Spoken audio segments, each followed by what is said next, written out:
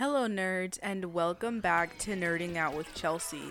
In today's episode, we'll be taking a look at racist animation studios and how they can take a perfectly normal black character and draw them with racial stereotypes. The first thing I want to talk about is oftentimes in anime, when we do see these characters drawn with racial stereotypes, sometimes it's actually the studio's fault rather than the creator. Other times it's the studio and the creator. It can also get more complicated because it's not just the overall studio that may be working on an anime.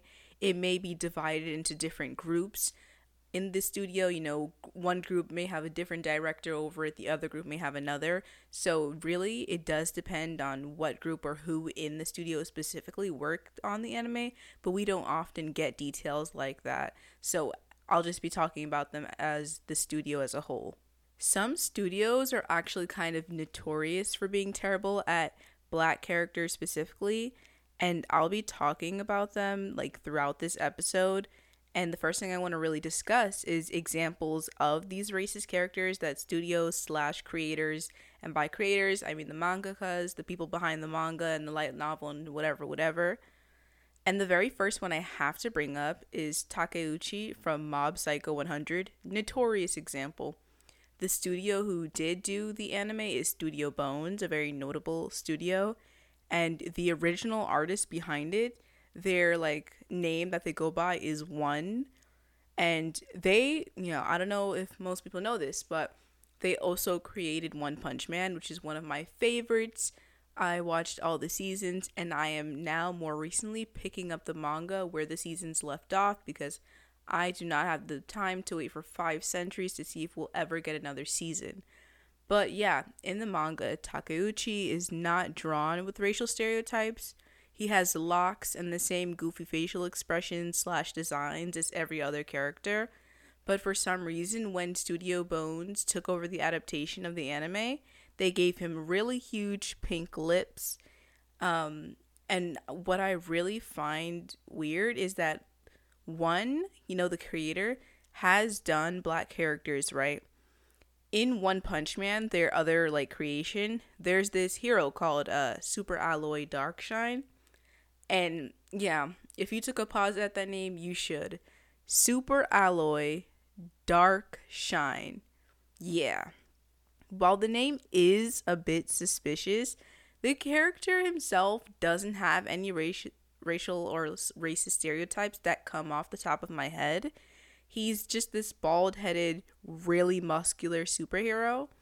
But I don't think there's anything about his facial design very specifically that suggests racism.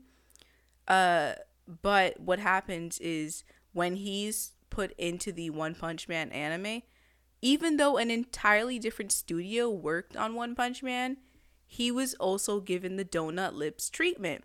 The studio behind One Punch Man, or at least the season where he's in, because if I do remember correctly, it got switched between studios after season 1, was Studio Madhouse.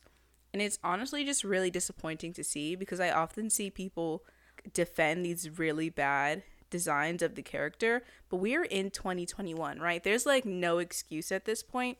There's plenty of examples of well-drawn and well-created characters, right? Moving on, because I'm going to talk about this more later on in the episode about people excusing these designs and people be like, oh, well, it's because they don't know, because they're ignorant, because blah, blah, blah, blah, blah. We'll get into that later. But the next character I want to discuss is Zolbe and Saiki K. And if you know me, Saiki is one of my comfort anime. I watch it often. I plan to have Saiki be my first cosplay. I really, really enjoy the anime. And I hope sometime in the future to pick up the manga as well, because I feel like if I enjoy the anime, I definitely will enjoy the manga. But anyways, back to Zolbe. Donut lips seem to have a fat chokehold on Japan. It's actually so concerning how they just automatically default any black character to huge donut lips. It is, like I said, 2021 as of the time of this recording / episode. You really have to go above and beyond to portray people in a racist way. We are everywhere And there are so many variations in the way that we, and by we, I mean Black people and POC as a whole, in the way that we look, right? Like, how can you specifically go out of your way to only use an outdated racist caricature version of the characters, right? Like, in the manga and anime, Zolbe has this weird, like, black ring around his eyes, but only in the anime does he have the donut lips. In the manga, completely normal looking character. And the studio who fumbled the bag on this character design is JC Staff. What is with these popular and notable studios not knowing how to draw Black characters? It is not adding up, my friend. I really need you to get it together. It's at the point where clearly they don't have a single Black, like, person in their studio. I don't know who would have passed that besides the people who live there, like the Japanese people, because I don't think any, member with a little bit of melanin would have excused any of the really terrible designs that have passed. And thinking of studios with Black people in it, shout out to I can't remember, it's like Dart Shitaigo or something, the Black owned animation studio in Japan. Shout out to them killing the game with the Black characters, right?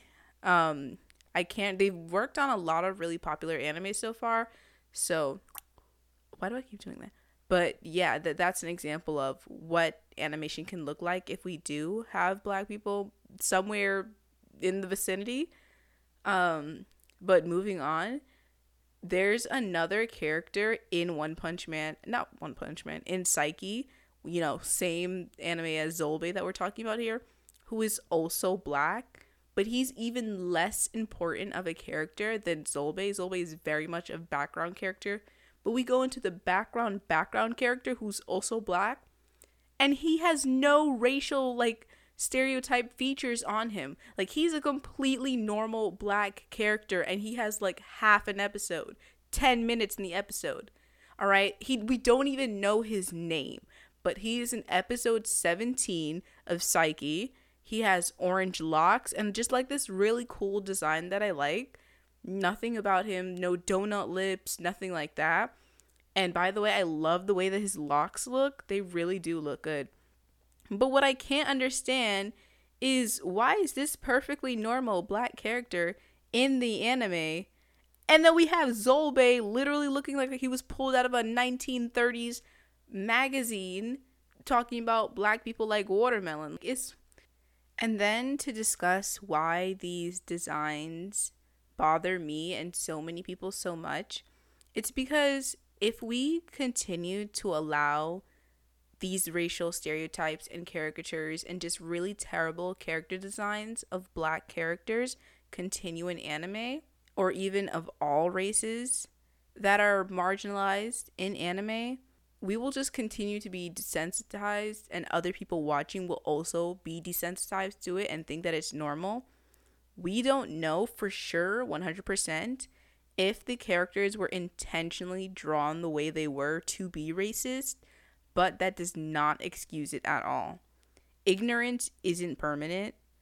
Proper examples and pointing out what's wrong with something happening, in this case talking about the characters, helps to lead to change. If it's pointed out, that person's more likely to not do the same thing again, right? Like, maybe people have discussed that maybe the first impressions that Black people had, or rather that Japan had of Black people, were likely the caricatures. But that's like the 1980s to the early 2000s. We live in a day and age where even I think of Naomi Osaka, and how she's an example of really prominent figure who most of Japan has definitely been exposed to.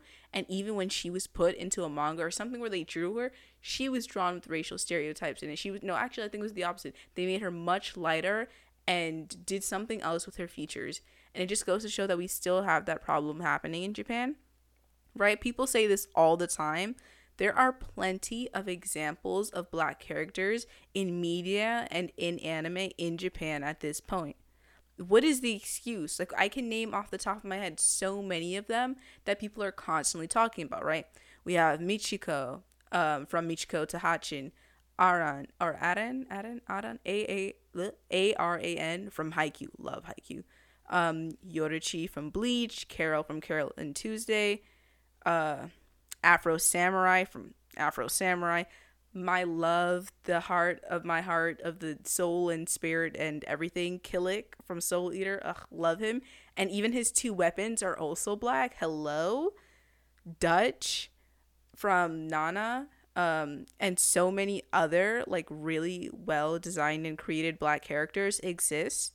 And Japan for quite a while has gone under the radar by being portrayed as this very wholesome country with anime and ramen and really fun and amazing things. But if you dig just even a tiny bit deeper, there is a deep history of nationalism, racism, colonialism, and so much more that has happened over time with Japan that we cannot just continue to let these things slide because they are harming a lot more than our individual selves. This part of the episode brings us to Chelsea's questionable favorites. Every episode, I'll recommend something for you to check out. This episode, I'm going to be recommending the manga Blue Period.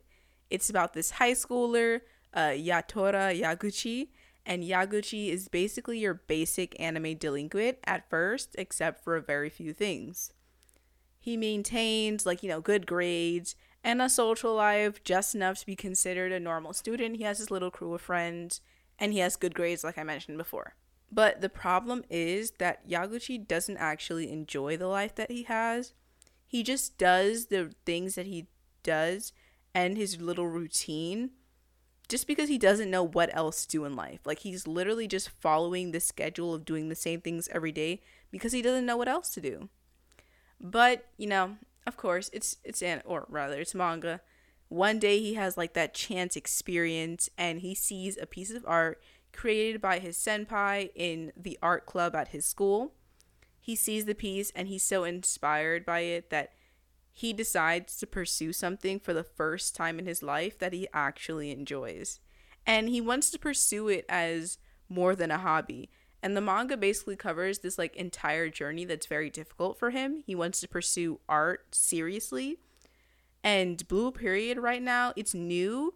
And I think there's only very few volumes out right now, but it's really hitting the spot for me right now. It has a currently serializing anime adaptation on Netflix, but I'm only reading it right now. I will be picking up the anime very soon. The art and the dialogue is just so beautiful. What the creator does is they include actual paintings and pieces of art that actually exist, and then they also have people create pieces and puts it in the manga as what the other characters are creating, and it's so gorgeous. I love the way they draw. Yaguchi is a genuinely interesting character to me. I enjoy learning about art and techniques through him. And honestly, it surprised me in the same way that Haikyuu did. In the real world, I do not have much of an interest in volleyball or art, right? I don't really do sport, and I've never really enjoyed art class unless I'm just left alone. But for some reason in Blue Period, I can really see the appeal of art. I'm looking through the eyes of someone enjoying art. And, I kind of get it. I kind of get why someone would love and pursue and just really enjoy the intricacies of art. Thank you so much for watching this episode of Nerding Out with Chelsea. Thank you so much for watching this episode of Nerding Out with Chelsea. Consider leaving a review and a rating on your respective podcast listening platform. See you in the next episode.